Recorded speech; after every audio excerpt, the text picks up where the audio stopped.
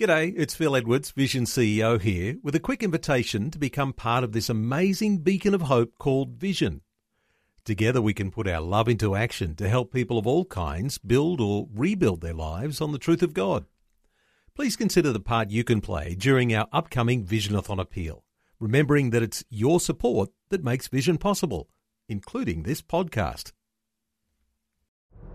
Life, culture and current events from a biblical perspective. 2020 with Neil Johnson on Vision.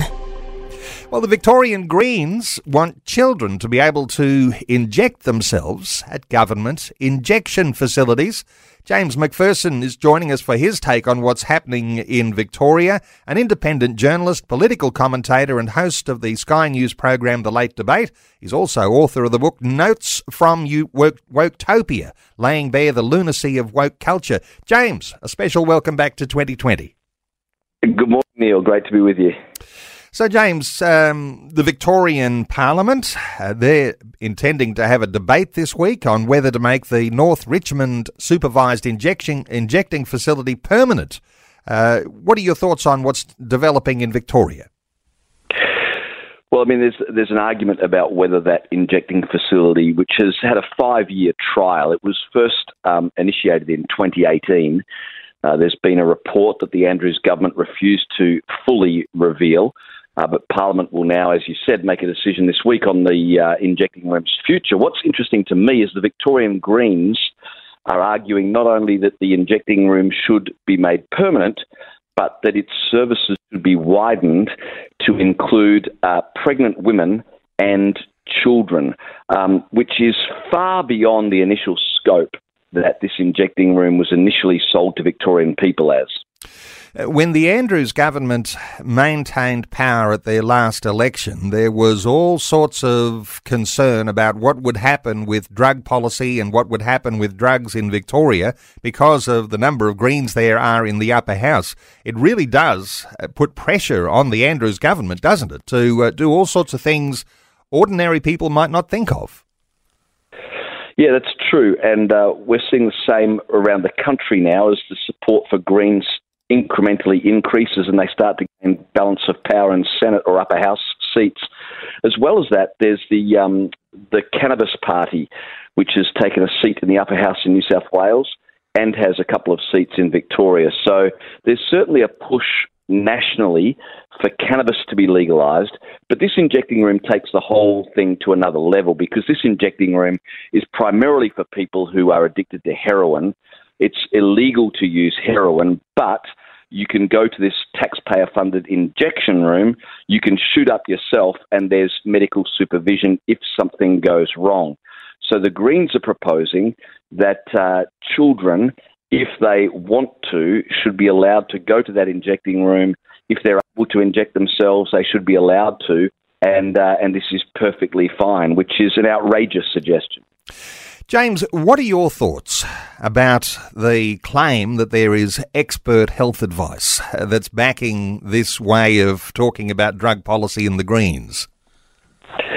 Well, it's funny, isn't it? Because one of the Greens MPs in Victoria made that exact argument when he was proposing that pregnant women and children be allowed to use the injecting room. He said, the expert health advice is that this is a good idea. Well, Neil, he didn't roll out the health expert. He didn't quote specifically any health expert. I would love to meet the health expert who says it's a good thing to allow children to shoot up. I think we'd be more likely to find experts who say the Victorian Greens are not good for your health than to say that children should be allowed to inject heroin.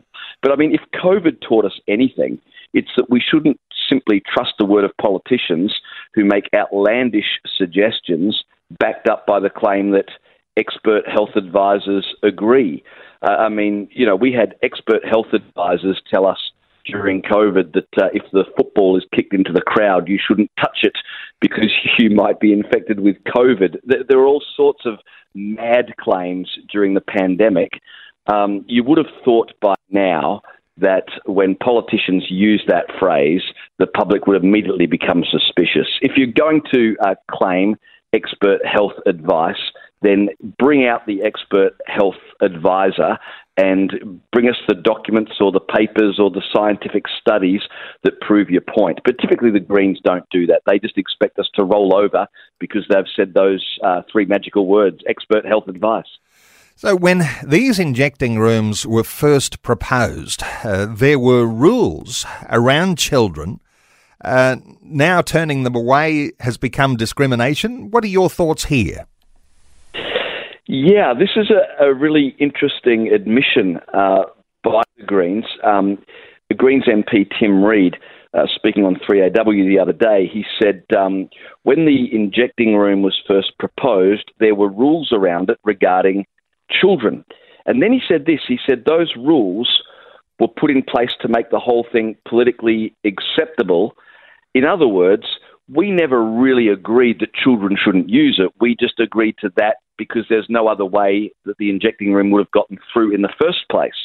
But now they've got the injecting room, he's turned around and said, well, if children arrive at the injecting room, we can't turn them away. That would be lacking in compassion. That would be discrimination. And so since we've got this injecting room and since it's offering supervised medical care, well, then we need to allow children to come in and use it. Otherwise, it's prejudice. So it's an incredible sleight of hand by the Greens. Promise everyone that children won't be able to use it so that it is established. And then once it's established, claim to prevent children from using it would be discrimination. And children are tagged on to pregnant women. Is there some sort of way of manipulating the thought process here? I mean, people are compassionate to pregnant women, and if someone is drug addicted, then they might feel as though there's a positive thing that can happen there, and then just tag children onto that. Is there some issue there? Yeah, I'm not sure how you can have a positive result with a pregnant woman shooting up on heroin unless you're trying to get children addicted to drugs in utero. I guess the good thing is they've got the injecting room, so from the moment they're born, the children have got somewhere to go to shoot up, Neil. The idea that pregnant women who have an unborn child would be using drugs, and we know the effect that drugs have on a child in utero, that the Greens would seriously suggest this and have the hide to say that this is motivated by compassion is simply unforgivable and quite evil. The fact that one of these injecting rooms is going to be placed next to a primary school, that's also got connection too, hasn't it, to children? And there must have been something that was in the mind of people the authorities, when they actually placed it near a primary school. Any thoughts here? Look, I'm surprised they don't put a bar and a casino next to the primary school as well. Just make it really easy for the kids. Maybe that's where the Greens got the idea. We've put it next to a primary school. Why don't we make it available to students during recess? There's a lot of controversy in North Richmond about the location of this injecting room. The local school was told they wouldn't be affected, but have been given funds to create higher security fencing, put CCTV cameras in everywhere, and have the times of drop-off and pick changed to try to avoid drug-affected people sauntering through the streets. So local residents are absolutely furious, but the Daniel Andrews government seems impervious to their complaints, and it does seem like this week the Victorian government will vote to make this injecting room not just permanent, but permanently in that location. They're not putting the injecting room next to Daniel Andrews' house. They're not putting it in Adam Bant's street, Adam Bant being the leader of the Greens. But the people of North Richmond and the families who drop their kids at the local primary school, they're just going to have to suck this up. James, having had lots of conversations on this program around drug use, one of those things that's come to light is that I think there are a lot of people in the Christian community who are double-minded or perhaps just a little ignorant when it comes to issues around drugs, because we're often looking for a compassionate solution. How do you resolve the problem of drug addiction? And when you bring kids into the equation here, as the Greens are doing in Victoria, and issues around discrimination if the kids can't use the facilities, there's this difference in understanding that I've found over the years. The difference between drug harm reduction and drug demand reduction. And sensible people say you need both. But as soon as you err on the side of saying the harm reduction is all you do, then you all of a sudden give up on trying to reduce demand. Any thoughts from you around that? Have you thought through that issue any more deeply? The problem with harm reduction, Neil, and it's a popular argument, and we'd all say yes to harm reduction, but it always ends up in open slather. As we've seen here, the injecting room is about harm reduction. Now we're being told children need to be able to access it as harm reduction. And it's just funny to me how harm reduction always makes drugs easier to access and easier to access for the most vulnerable in the community. You're right that many Christians are motivated by compassion because compassion is a feeling. It's easier than thought. And that's a big problem in the church right now. We'd rather feel than think. And so it's just easy to say, oh, well, it's a compassionate thing to do. And then you just roll with the culture and don't have to think through any of the issues. You don't show compassion by making it easier for people to use heroin. That is not compassion by anyone's definition. It's just intellectual laziness. Harm reduction versus demand reduction. There's a wonderful little illustration, the ambulance at the bottom of the cliff. And we think, isn't it good to have the ambulance there? And then someone says, well, what about putting a fence at the top of the cliff? That's your demand reduction. Hey, let's touch on the Greens. There's some words that don't just sit right in some of the things that have been reported. The thought that health workers do what they're told according to government policy. Everybody has to. If you're a public servant, you're doing what you have to do in your job according to government policy. But there's an accusation that's come from the Greens accusing health workers of being on the slippery slope. Not ordinary people, but health workers being on a slippery slope if they discriminate against helping kids shoot up if they need to in one of these facilities. Any thoughts here around some of the ways words are being used and misused? Well, there's two issues there. One is the ability of health workers to act according to their conscience, and we're seeing that right continually eroded, whether it's with regards euthanasia legislation, whether it's with regards Christian medical institutions and abortion, and as you point out now, the ability of medical practitioners when it comes to an injecting room to turn children away and say, no, we are not supervising or allowing that. So that's a big issue because, the doctor-patient relationship is incredibly important. In fact, I would say it's sacred. You've got to trust that your doctor is going to give you their very best advice without fear or favour, and certainly not because they're being cajoled by a government department or worse, politicians. With regards, so what was the other part of your question, Neil? Well, it was around the thought of a slippery slope, that it's actually not the kids who are on a slippery slope or the people who are, playing with drugs or addicted to drugs, but the fact that the health workers are the ones who are on a slippery slope if they discriminate against kids shooting up. Yeah, and that was the other part of your question, where you said, the way words are being used now. Well, we live in a culture now where words are continually being manipulated in order to convince people of the unconvincible and get them to do the indefensible. So the idea that you would be discriminating against children by not letting them use a drug injecting room is absolutely true. You would be discriminating, and we should discriminate. Discrimination is a key part of life. You discriminate between one thing and another. You say, that is good, that is bad, this is healthy, this is unhealthy. And so we should exercise discrimination when it comes to issues like who is allowed to use a supervised injecting room.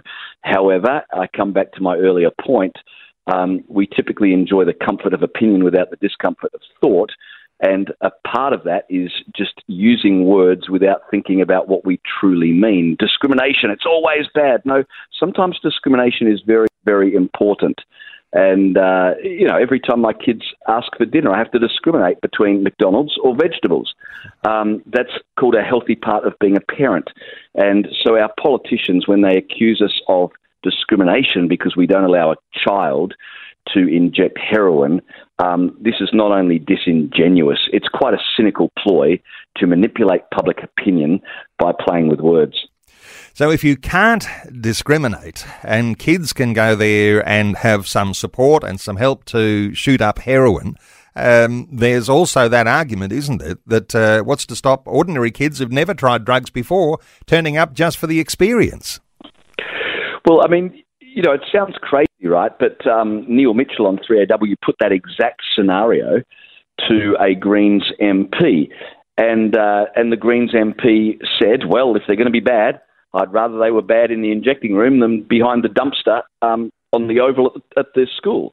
So, yes, the Greens are quite open to the fact that some teenagers might use this as an opportunity to experiment, and they're fine with that. This says a lot, Neil, about the Greens and where they are at and where they want to take society. And remember this, at the same time that they're arguing children should be able to use a drug injecting room, they're also arguing that the age for voting should be lowered. So the Greens really want access to our children as much as they possibly can. James, where do you think Christians take wisdom from around this drug use scenario? Injecting rooms, harm reduction, demand reduction.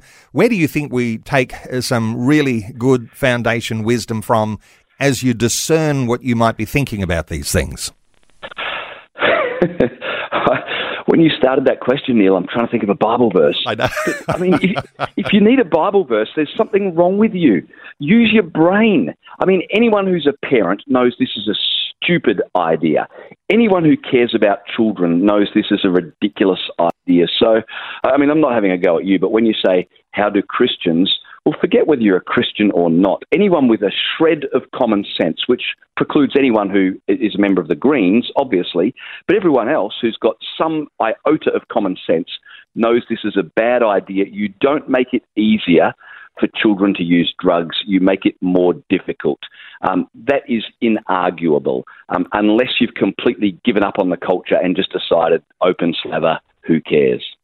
There is an element in the Christian community that likes to use the unavailability of an immediate Bible verse reference as some sort of empowerment to do what you want. And there is a sense here in which you've got to be able to say that the worldview that you are growing in as a Christian believer, as the things that you do understand to be true and right, and even around parenting and child relationship, these sorts of things where parents take responsibility for their children and for the consequences for the actions that they will take, those sorts of things do come into the common sense category, don't they? Hey, I think we've run out of time, but always great insights. James Macpherson, independent journalist, political commentator, host of the Sky News program The Late Debate, and Bob's up all over the place on Sky News these days as a special guest on a whole lot of those programs because he's overflowing with some tremendous wisdom. You could check out his book, Woketopia, Laying Bare the Lunacy of Woke Culture. And you can subscribe for free emails in your inbox each day with outstanding commentary. Let me just encourage listeners. JamesMacPherson.substack.com. JamesMacPherson.substack.com. James, thanks so much for a great update, as usual, here on 2020. Thanks for having me, Neil. Thanks for taking time to listen to this audio on demand from Vision Christian Media. To find out more about us, go to vision.org.au.